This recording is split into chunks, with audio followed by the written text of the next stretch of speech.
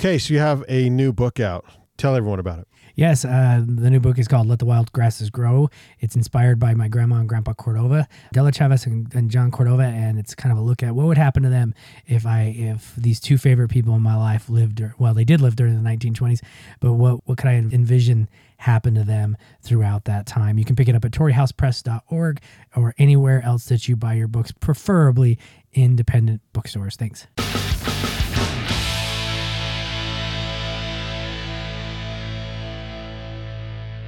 So, so we'll get started. Like I said on the phone, I stopped having a script last year. Before that, I would script things.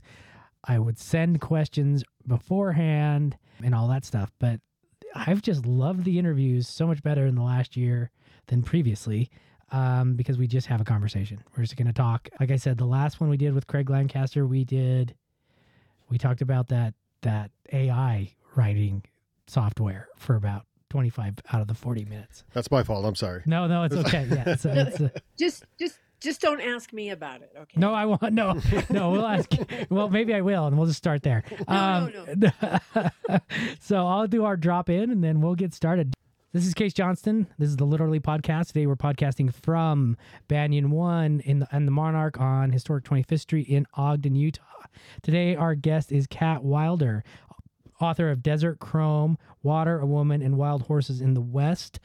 This book has had a lot of acclaim, including the Colorado Book Award for nonfiction and many other notable mentions. Welcome today to Kat. She's going to start us with a reading, and then I have one really specific question, and then we're just gonna chat about writing and the West and whatever we want to do. So go ahead.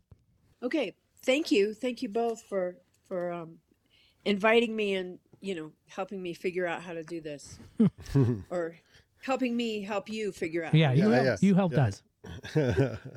Okay. So Desert Chrome there. Oops, that's the back of it. That's the front. This is from the prologue. Last drink. I lead my Grullia mare, Savannah, to water. She is the gray of a mule deer's winter coat, with a dorsal stripe and zebra markings on her legs that trace back to the original wild horses, though she is quarter horse, not Mustang. The Mustang follows. It is his first time here, to the pinyon, pine, and juniper woodland that defines my desert home. We walk down the rocky path and around to a flat below the cabin, where in the 1930s, post and rail sheep pens were built right up against the wall of Dakota sandstone, which forms the back fence of the old pens, and the cliff base upon which a modern log cabin sits. Savannah follows me on a loose lead despite thirst.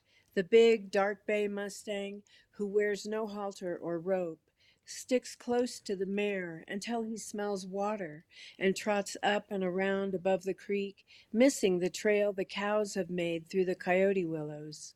400 years ago, that trail would have been carved by bison and wild horses, and Savannah might be a direct descendant of the horses brought to North America in the 1500s by Spanish conquistadors. I would not be a white woman in her 60s watering her horses in Disappointment Creek, but a young girl nearing a stream that ran cold and clear from the mountains, the rope in my hands plaited grass. The Mustang comes in close to the mare again, and I quicken my steps, the willows tight here with no place to veer off if the horses crowd me. No longer a young and nimble escaper, I trip over tree roots or rocks or my own boots more often than ever before. My sons tease me about this, and because I have strong bones, I can laugh too each time I pick myself up off the ground. Last week, I stepped in a prairie dog hole as I backed up while closing a wire gate. My right leg dropped in clear to the knee. I tried to jerk it out and finally had to yell at Ken, my elder son, to come help. He trotted across the pasture with the natural grace of a wild horse and yanked me up out of the hole. "Geez, Mom," he said. That was all. The next day I stepped backward and tripped over a sandstone slab, falling not just on my ass, but all the way down, elbows to the ground. bruises purpling my arms and legs for days. Just don't walk backward, Ken said. You can't step backwards anymore, Mom. Later, I will think about this, about which direction I'm going, but for now, falling is still comedy. I have lived my life outside, on ranches and rivers and the sea. Grateful for strong bones and stubbornness, I still ride and rope and hike and row. I'm not ready to be turned out to pasture just yet, or confined to a space surrounded by walls. But Ken may be right. Stepping back may no longer be appropriate. The horses and I have pushed through the willows and stand on a bank that high water has scoured down to earth and stone. Savannah slides in the mud and dips her nose into a creek that smells of oil shale and spring as it carries snowmelt and silt downstream. The Mustang passes her and splashes in, his feet planted in the current. Both horses drink deeply despite the tang and salt and sand, water humans can't stomach. And then the Mustang whirls and lunges up the bank on the trail he now knows is there. Savannah and I follow, watching him trot in smooth ripples away, neck arched and body gleaming in the afternoon light as he passes the sheep pens and trots on, sniffing the air.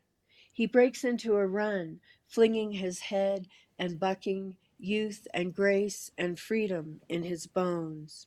Savannah could pull away to follow him, and I would probably fall on the rocks if she did. But today, I am her leader. I want to hug her. If I were that young girl, I would entwine my fingers in her mane and swing up onto her back. Instead, we ascend slowly through rocks and rabbit brush as the Mustang trots ahead, his big bay muscles constricting my heart. Not pain, the ache of love. Thank you. That's it. No, that's fantastic. That's perfect. It's absolutely perfect. This is Case Johnson, the Literally podcast. We are recording in the Banyan One from in the Monarch from Ogden, Utah. Today we are with Kat Wilder, who just read from her book Desert Chrome. Beyond the book, she has been cited in the Best American Essays and nominated for the Pushcart Prize. Has appeared in such publications as High Desert Journal, River Chief, Fourth Jhana, Sierra, and many anthologies and Hawaii magazines. Welcome, Kat. Thank you so much for reading for us. My first question, and this one's, I have one about horses that came to me while you were reading, of course. But my first one was,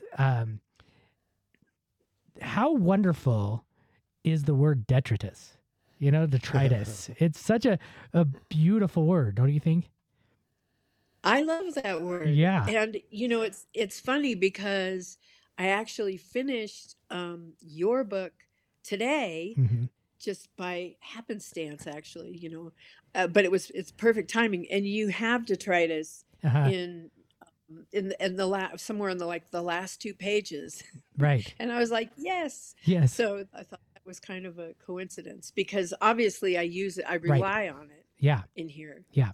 Yeah. What was that decision, or was it a decision, or was this what? I mean, because it is a beautiful word, and I remember the first time I learned the word, and I was like, "This you can use this just for so many different things, physically and metaphorically, right? I mean, you can just use it for so much." So when going into the book, like, was this intentional, or was it something like, you know what, this means something different now, and I'm just going to start this chapter with it? I had to look for the right word. I kind of knew what I wanted to apply it to, but I had a sense of what I was aiming for, but I had to look for the word. My mother said, "But doesn't that mean like garbage?" Yeah, right. Yeah. And I said, "Well, it can, but it also in the wild world, and and even how you used it in your book, was that the detritus is the earth and the all the things that go into earth becoming soil or dirt becoming soil. Right. It can be the leaves and the roots and the whatever gets washed downriver, and so that's how I was using it. I knew that I had these little sections okay, well, we know in a book that there's going to be backstory. I mean, Right. I just can't quite imagine a book all being not backstory, all being in the present or future. Hmm. So I didn't want to like live heavily in the past. I wanted to just kind of have these snippets that might give enough backstory for something to help explain something. And so I had all these pieces. I had actually way more than ended up in the book, but I had all these pieces that were, a page or two.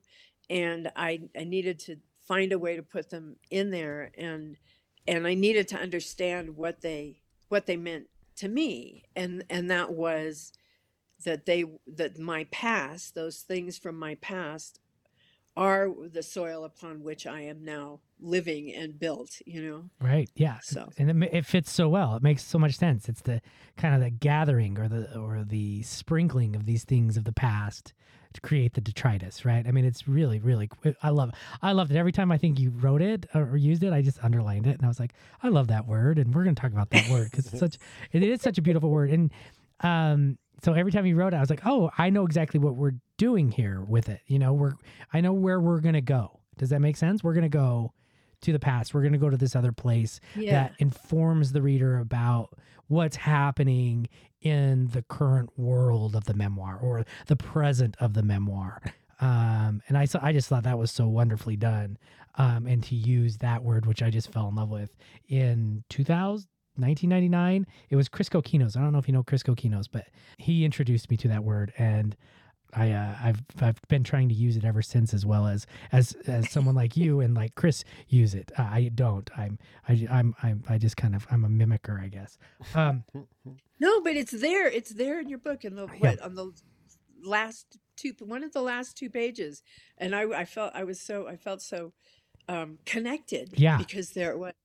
And Lydia Yuknovich was my mentor at the Institute of American Indian Arts when I was working on the thesis that was the the really first rough draft of that turned into Desert Chrome. And she just was like, I love that word. She was all over that word too. So I felt like it was the right word. And I think what you're saying is also, I wanted to give the reader some forewarning about what was coming, and you learn, I think, as the reader, that when you see both the word detritus as well as the italicized font, right, that what's coming. And so, eventually, or hopefully fairly soon, the reader is going to understand that sort of form, right?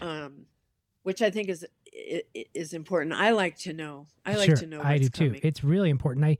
I've been teaching that memoir class for creative nonfiction for about 4 years now, and that's what I like to tell students when I bring examples like your book, and I'll say, look what the author is doing, and the author does this early on in the book, so that we know there's going to be this shift. We know what we're doing in time. We know we're going to move from the memoir present to the memoir past because of this detritus and the italics, right? And I think once a reader, it doesn't, when it's done well, like your book, a reader kind of does it. They see it the first time, then after that, it's just natural within the book. And it's so important I think, for writers to do that and learn that establishing form early on really helps the flow and the digestion of the book. And that's why I really, really loved it. And it worked really, really well. Thank you. Yeah, it was fun. It was great to read. In my thesis, there was a time constraint, and I didn't have the time to really experiment with form the way I wanted to. So I had an essay and then a detritus and an essay and a detritus. It was very linear, and I hated it, but I needed to, turn it in. And so it felt really wonderful when Torrey House Press, whom you know well, accepted the book for publication, and I got to really play around with it and go completely non-linear. Right. Anyway. Okay. No, that's fabulous. And but I do love that word, and it was one of those kind of signifiers. Where are we going to go in time? It was really cool, and I'm with you. It's like, especially with memoir, that if we are always just moving forward, I don't think that truly mimics, or I don't think that's truly authentic to the human experience in the way that we see the past, in the way that we write about the past. And because writing about the past and then writing about the past always triggers something else, or it takes us somewhere else, or associates us with something else. And that's why I love the movement between different pasts in memoir. I think it's so much more authentic. Yeah, I agree. My next thought too was one part of the book that really I loved was this discussion of how the mythology of horses in the New World, right? This idea that they weren't here before the Europeans came, because I think that's the current mythology, right? Isn't it? Most people believe that horses, that the Europeans brought the first horses over. Well, yeah. I mean, as I go into that a fair amount in Desert Chrome, Yeah. and since horses evolved on the North American continent over 55 million years, they are a native species. Right. They are indigenous to North America. I think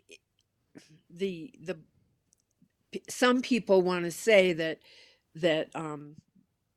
they weren't here until the Spaniards brought them, but that's just not true, and that negates a lot of other philosophies about horses. A lot of native tribes, they have. We know that there was a great horse culture, but in their not mythology, but in their storytelling and going back and back and back, horses were always there for certain tribes. So who's coming in and saying that no, they just were completely had gone extinct and then somebody else brought them, and so therefore they are not native to this continent.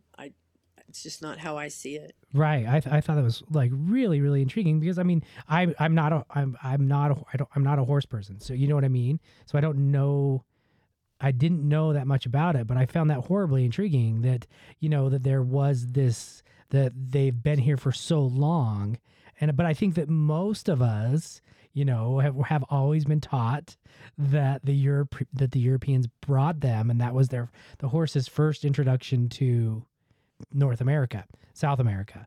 And so in those chapters, I was underlining, because I just thought, wow, man, this is just really, really cool to learn about with horses. But from what I understand, they're not so much the horses that we know today, correct? The ones that were pre-European, or do you believe that they were closer than what we believe they were?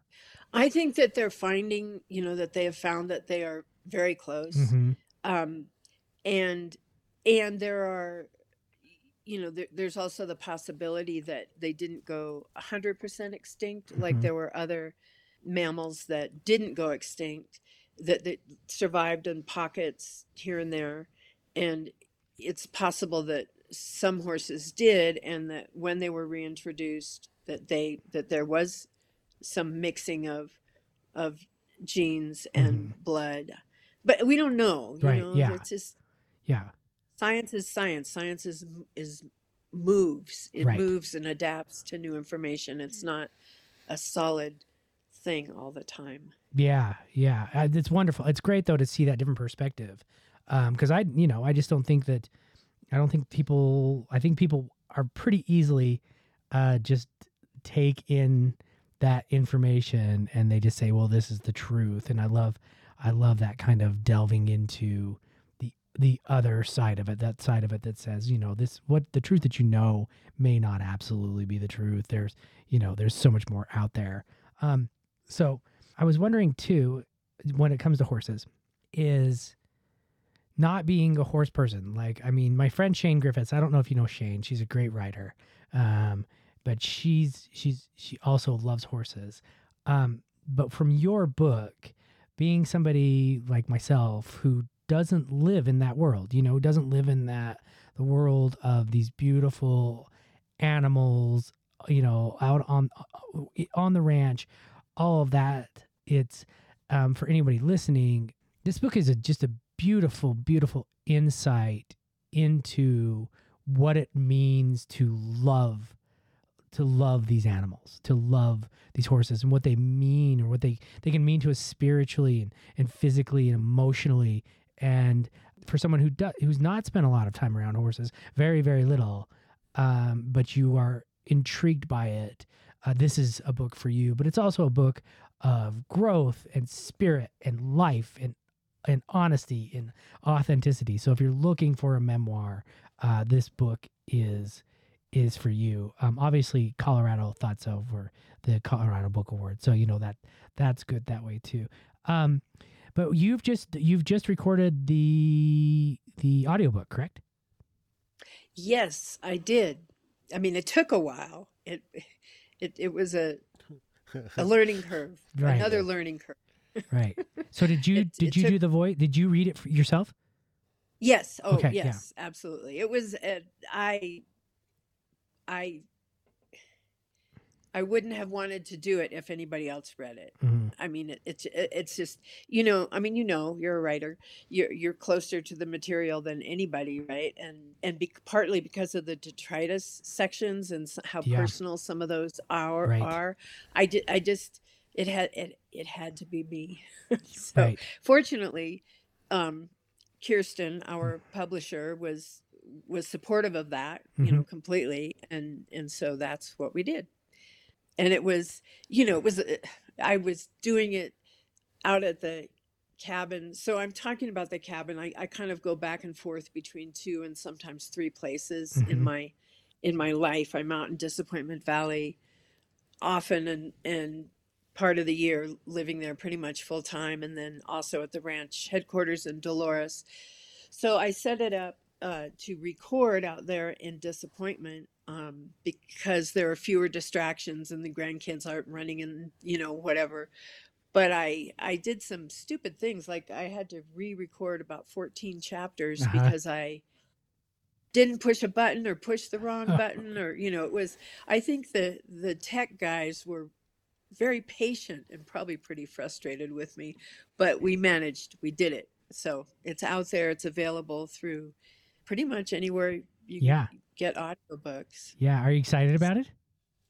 I'm excited. I have been afraid to listen to it because I don't know, as a writer, I don't often like to read my published stuff because I'm going to find things I would change, I'm going to tweak, I want to fix things. I'm going to find edits that didn't get made, or errors that didn't get caught. So I've been skeptical and hesitant. But my mother, she's 89, and she I hope it's okay. She'll probably hear this. So Mother, I hope it's okay that I say this. But she has macular degeneration. She was able to read several drafts of the book as I went along. So she was very familiar with the material, but she's not able to read this print copy, And so she wanted the audiobook. She was very supportive and helpful in getting that done. And so she has it, and it's cute. If she wants to hear me, she just can click and listen to me for a while and then turn me off, and and she says it's a real comfort to her. So that was I didn't think about that. That's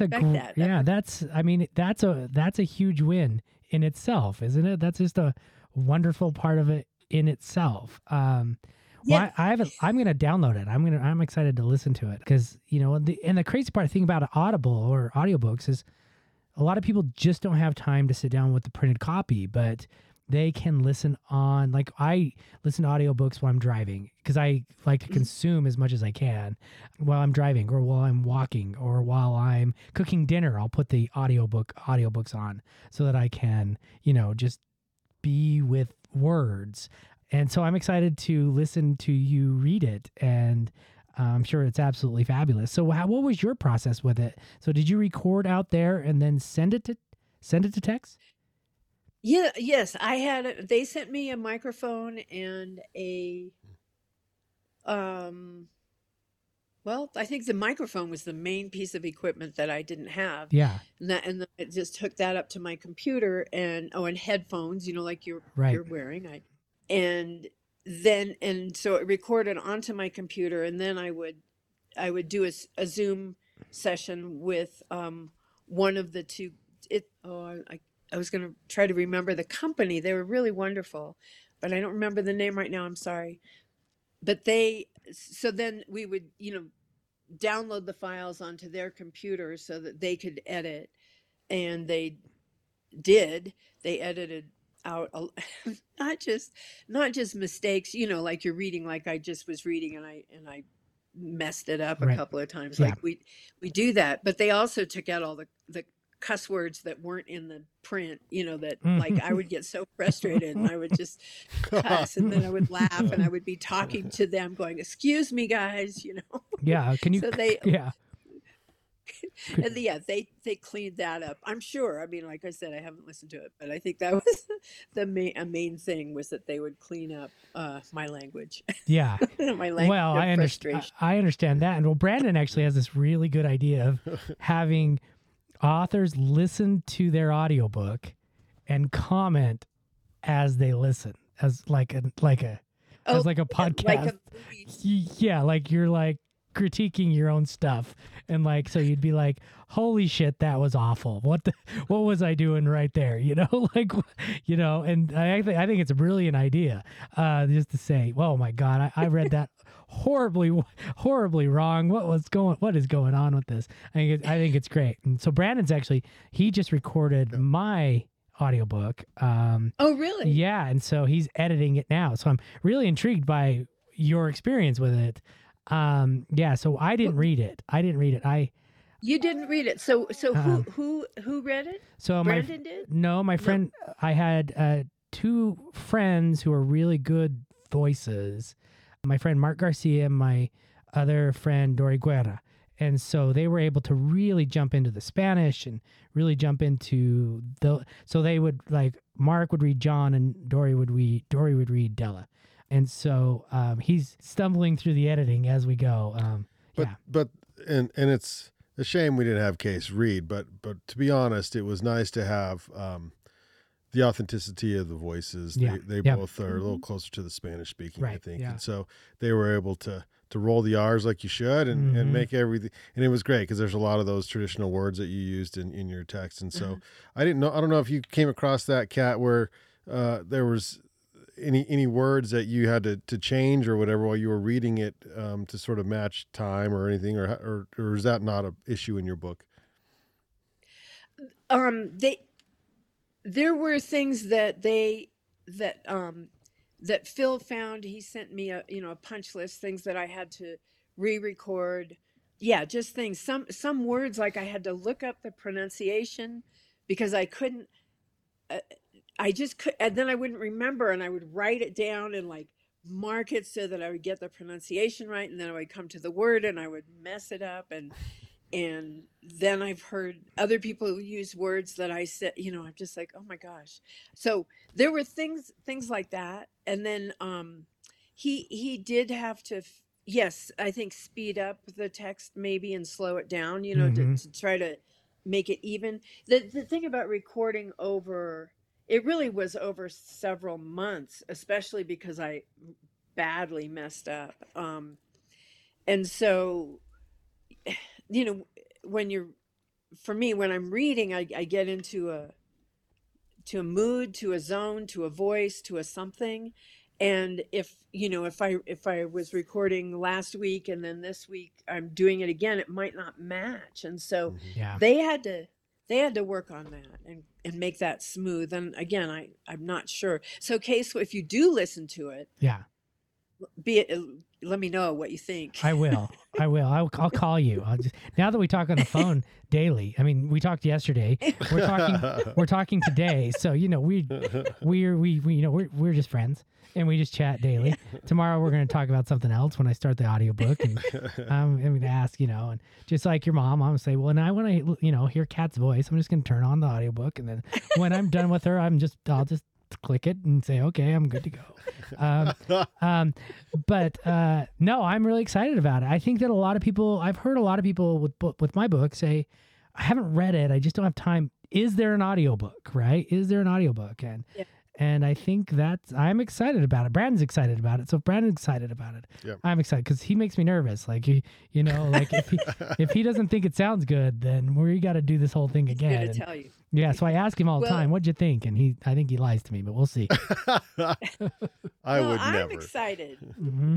I'm excited to hear yours. It makes, a lot of sense because you have the two main characters, and they alternate, they go back and forth, and so that to have a woman reading as well as a man reading, that just sounds great. Yeah. So I will get it.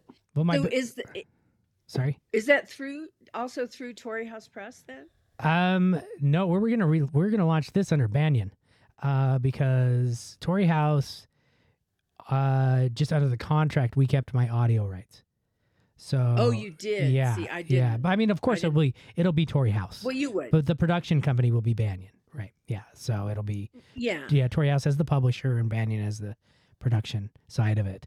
Yeah, and so the reason that I did it though is my friend Mark has gone through I wasn't even thinking about it, but he's had a really hard year, and we had a few drinks, and he said, Case, I want to do your audiobook. And I wasn't even thinking about it. And I said, okay, I said, I would do it. And Mark said, well, yeah, but you're only half Mexican. So you can't, yeah. So I said, okay, you got it. You're in, you've got this. So, and that was his thing. He just said, that's it. So and I said, okay, well, we got to get somebody else like, who's not half either. So, so it worked out really, really well. But it's something that he was really excited about, and he did a really good job. I hope that he actually does other people's books because he's actually a really good reader. He's a really good reader. Yeah. So that's exciting. Yeah. Well, I'm excited. Yeah. How was working with Lydia? I've heard really, really good things. Oh, well, I love Lydia. Yeah. Yeah. I mean, she's amazing. She's brilliant. She's completely accessible. Well, not so much, not now that I'm not her student, because the fame and glory has just, sort of washed her away. I mean, she is famous these days. Yeah. Yeah. I mean, which is fine. Right. But she was great to work with. Yeah. I had her for a year. I mean, it was a 2-year program. And so I actually had Linda Hogan. Oh, really? I love her work. I Yes. love her work. Yeah. I feel like I totally scored. I had Linda Hogan and Chip, you did really. You Lydia, did. Yeah. Yeah. I did. Yeah, you did. There's absolutely no question. Linda, I studied her in my undergrad and loved her work then.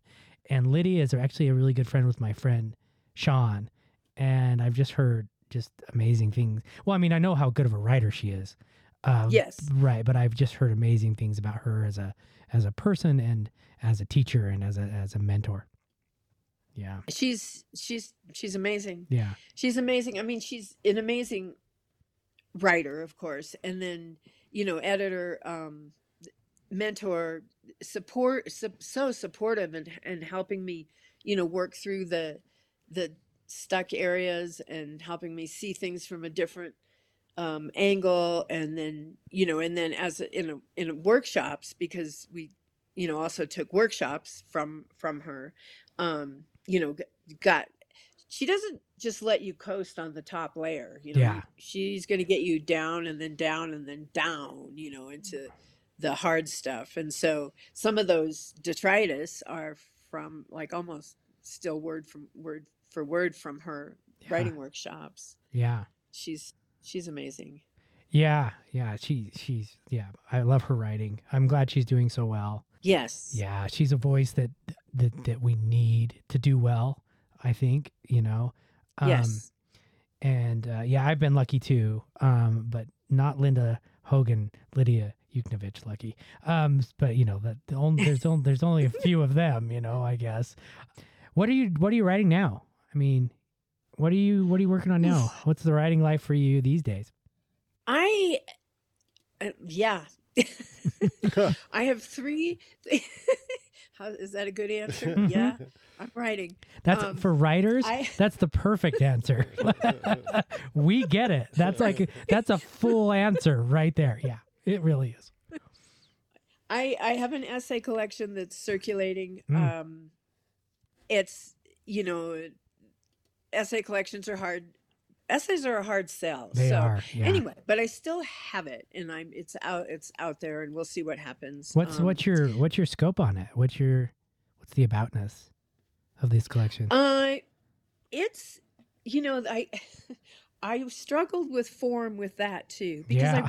I just don't like to go linear, but I realized I had to go chronologically, because it's not there are essays about that kind of follow my life. It's not a memoir, but I write personal essays, so Right. it's still, I'm sorry, but I'm still part of it. Yeah. But there are several essays about Hawaii and living in Hawaii and sailing on the double hulled voyaging canoes and paddling, and so there's a chunk about that, and there's so it's okay. Let me just back up a little bit. Someone asked me, I think it was Becca Lawton, who asked me when she was interviewing me about what I had to leave out of Desert Chrome. Mhm. And there's a lot in Desert Chrome. I mean, there's just a lot of different parts of my life that made it in, and the parts that didn't make it in the way, let's see, they're more important to me than they may show in Desert Chrome, and that's Right. Hawaii and the river. And so she said, what did you kind of have to, what did you not include? And that was, there is Hawaii stuff, as you know, but not like my life there. So I looked at that, and I was pulling forth material from those two parts of my life, as well as other things. So anyway, it's just essays. No, they're not just essays. Well, I'm sure I know that Kirsten's going to listen to this, and so Don't but get me in trouble. no. Well, she turned down my collection of essays too, so we're in this together. Oh, really? Yeah. Wait, she did? Yeah, They so did? we're in this together. So I don't even know what I'm going to do with it. I have no idea. It's just growing and growing, and none of it feels complete. Not one essay feels like it's ready to go. Because at this point, I should be shopping out, and Kat knows this. At this point, I should be shopping out 2 or 3 essays that are complete, because it's going to take 6 or 7 months to publish them. And then by that time, hopefully I have the book done, and then there's some momentum. Right. But I don't have one that I can even shop out right now. They're just like, blah, blah, blah, blah. Right. That's really how they feel right now. It's so hard. You just, as you know, you just keep at it. You just keep at it. Yeah. Just keep at it. Yeah. So I also have a novel that is, I have several novels, in the drawer. I've got about 12. Or actually, myself, they're in they're in the fireplace, the paper pile to start my burning stove. That's right. where most of my same. I've got are. a bunch of those. Yeah. But I do have a novel also about. It's also about Mustangs. Some of the same issues, but because it's, you write novels, it's so fun. It is fun. It's freeing. Yeah. It's freeing, and so I those characters are having a really good time. Yeah. Yeah. And then there's also a more serious book in the works that's about cattle, because I run cattle with my son, my other son, and daughter-in-law and grandkids. We all help and work together, but so I'm a rancher too, and so there's that book that's in the works. So I just kind of go like around deadlines really help me. So if I have a deadline, and maybe that's what you need is deadlines for your essays, Yeah. like Yeah. you're going to submit here, and so you have to finish one, Right. get it polished, but that's what I do. So I work from deadline to deadline, and that helps me move the writing up on the priority list for every day, because we have horses and cows and all these animals that require a lot of time Yeah. and attention. I mean, that's my day job, and so I sneak the writing in, early in the morning and late at night. But if there's a big deadline, it's like I have to go, okay, I have to stop here and do this, and that really helps. So I'm so I have those are the 3 books. Yeah. Novels are fun though, aren't they? I mean, Yes. I don't know. Maybe what is it that makes me feel like I have to write essays? That's my question. Like, why do I keep doing this? Maybe it's for myself. I don't know what it is, but once I get going on a novel, man, I can finish a novel. And that's funny. But with the essays, I'm like, why? But it's like something in me that's like, I'm just devoted to them, and I'm like, do I really have to finish this collection? Do I? Nobody's waiting for it. Nobody's wondering when this collection, if Case Johnston's going to write another essay collection. So, I mean, I've got, oh, yay. Yeah, I know. It's like nobody's at home, like, tooth and nail, like, well, gosh, I wish Case's essay collection would, I mean, it's, why do I put myself through essays? But I do. And I don't know. It's good. I'm glad that you do, and I will buy your essay collection, the first one and the next one. Yeah. But now, don't you have you do have a contract with Torrey House? For a second it's 2024. novel. Yep, yeah, for another novel, and it fits really well. That's very exciting. It's so exciting. I am so excited. Yeah, I'm so excited. I love working with Torrey House for Wild Grasses. I'm excited for the new contract. That book's in copy editing, so it's almost ready to go. Is. Yeah, it's almost ready to go. I worked with Kirsten on the developmental side, and it was wonderful. I mean, so yeah, I'm excited about that. Yeah, but so that's the real question. Like, what if I keep getting novel contracts? Why am I writing all these essays? It's like, why don't I just start writing novels? I don't know that I am qualified, or maybe Brandon's not qualified either to actually take that on. Yeah. You might need to ask that question of somebody professional. I know. Yeah. Well, I do know. Wasn't some of your first published work essays? Yeah, I would say. So maybe there's just like a love affair there. I have never published anything fiction besides the novel. I have 70-something essays in journals and magazines. And then I wrote a novel. It was like, but the novel is so much fun to write novels. It really, once you get that groove. I've got 2 starts right now, and I don't have a groove. One, again, that I really like. It's called the Uptown Bar. This one's great. Brandon has heard this multiple times. Yeah. And I actually have 8,000 words written. It's about this small bar, this small town in rural Kansas. The towns that just have the town square and everything revolves around it, but they are all ghost towns now. They're all just boarded up and everything, because every one of those towns was a farming town or a ranching town, and then Walmart went into one town 15 minutes away from all of them. And so those Walmarts just go in and they just, all the small shops dry up, just kills a small town. So it's about one of those towns, and there's this bar. It's called the Uptown Bar in one of those towns. The only thing still not boarded up. And then somebody else wants to open another bar called the Uptown Bar, and there's this huge controversy. It's just the Uptown Bar has been there for like 50 years, and somebody opens the Uptown Bar right next door to it, and it's like, so I love this book idea. And my agent, I've talked to her about it multiple times. She's like, I don't know about this book. And I'm like, but I really like the characters. It's this guy, his last name's Duggart, and he kills this other guy who starts the Uptown Bar, and everybody's Yeah, the Uptown Bar is way better than the Uptown Bar. It is so much better. They serve something besides beer and peanuts. They serve like really watered down bad martinis because they don't know how to make them in that town. Anyways, so, This is great. so that's where I'm at. I think I'm thinking of Hot Fuzz. You ever watch the movie Hot Fuzz? Oh, yeah. Like some British. That's Uptown Bar. Strikes me some British humor. Yeah, thing Uptown going. Bar. Yeah. Anyway, Yeah. sorry about that. Anyway, Tangent. There. I know. Sorry for the tangent, but you asked. I think you asked. I don't know if you asked. All right. But that's not the one that I mean. This is still in the idea stage. This is the Tory idea House, stage. Yeah. Tell me a little bit about the one that Tory House is doing. So this book, I love this book. This was actually the most fun I've ever had writing a book.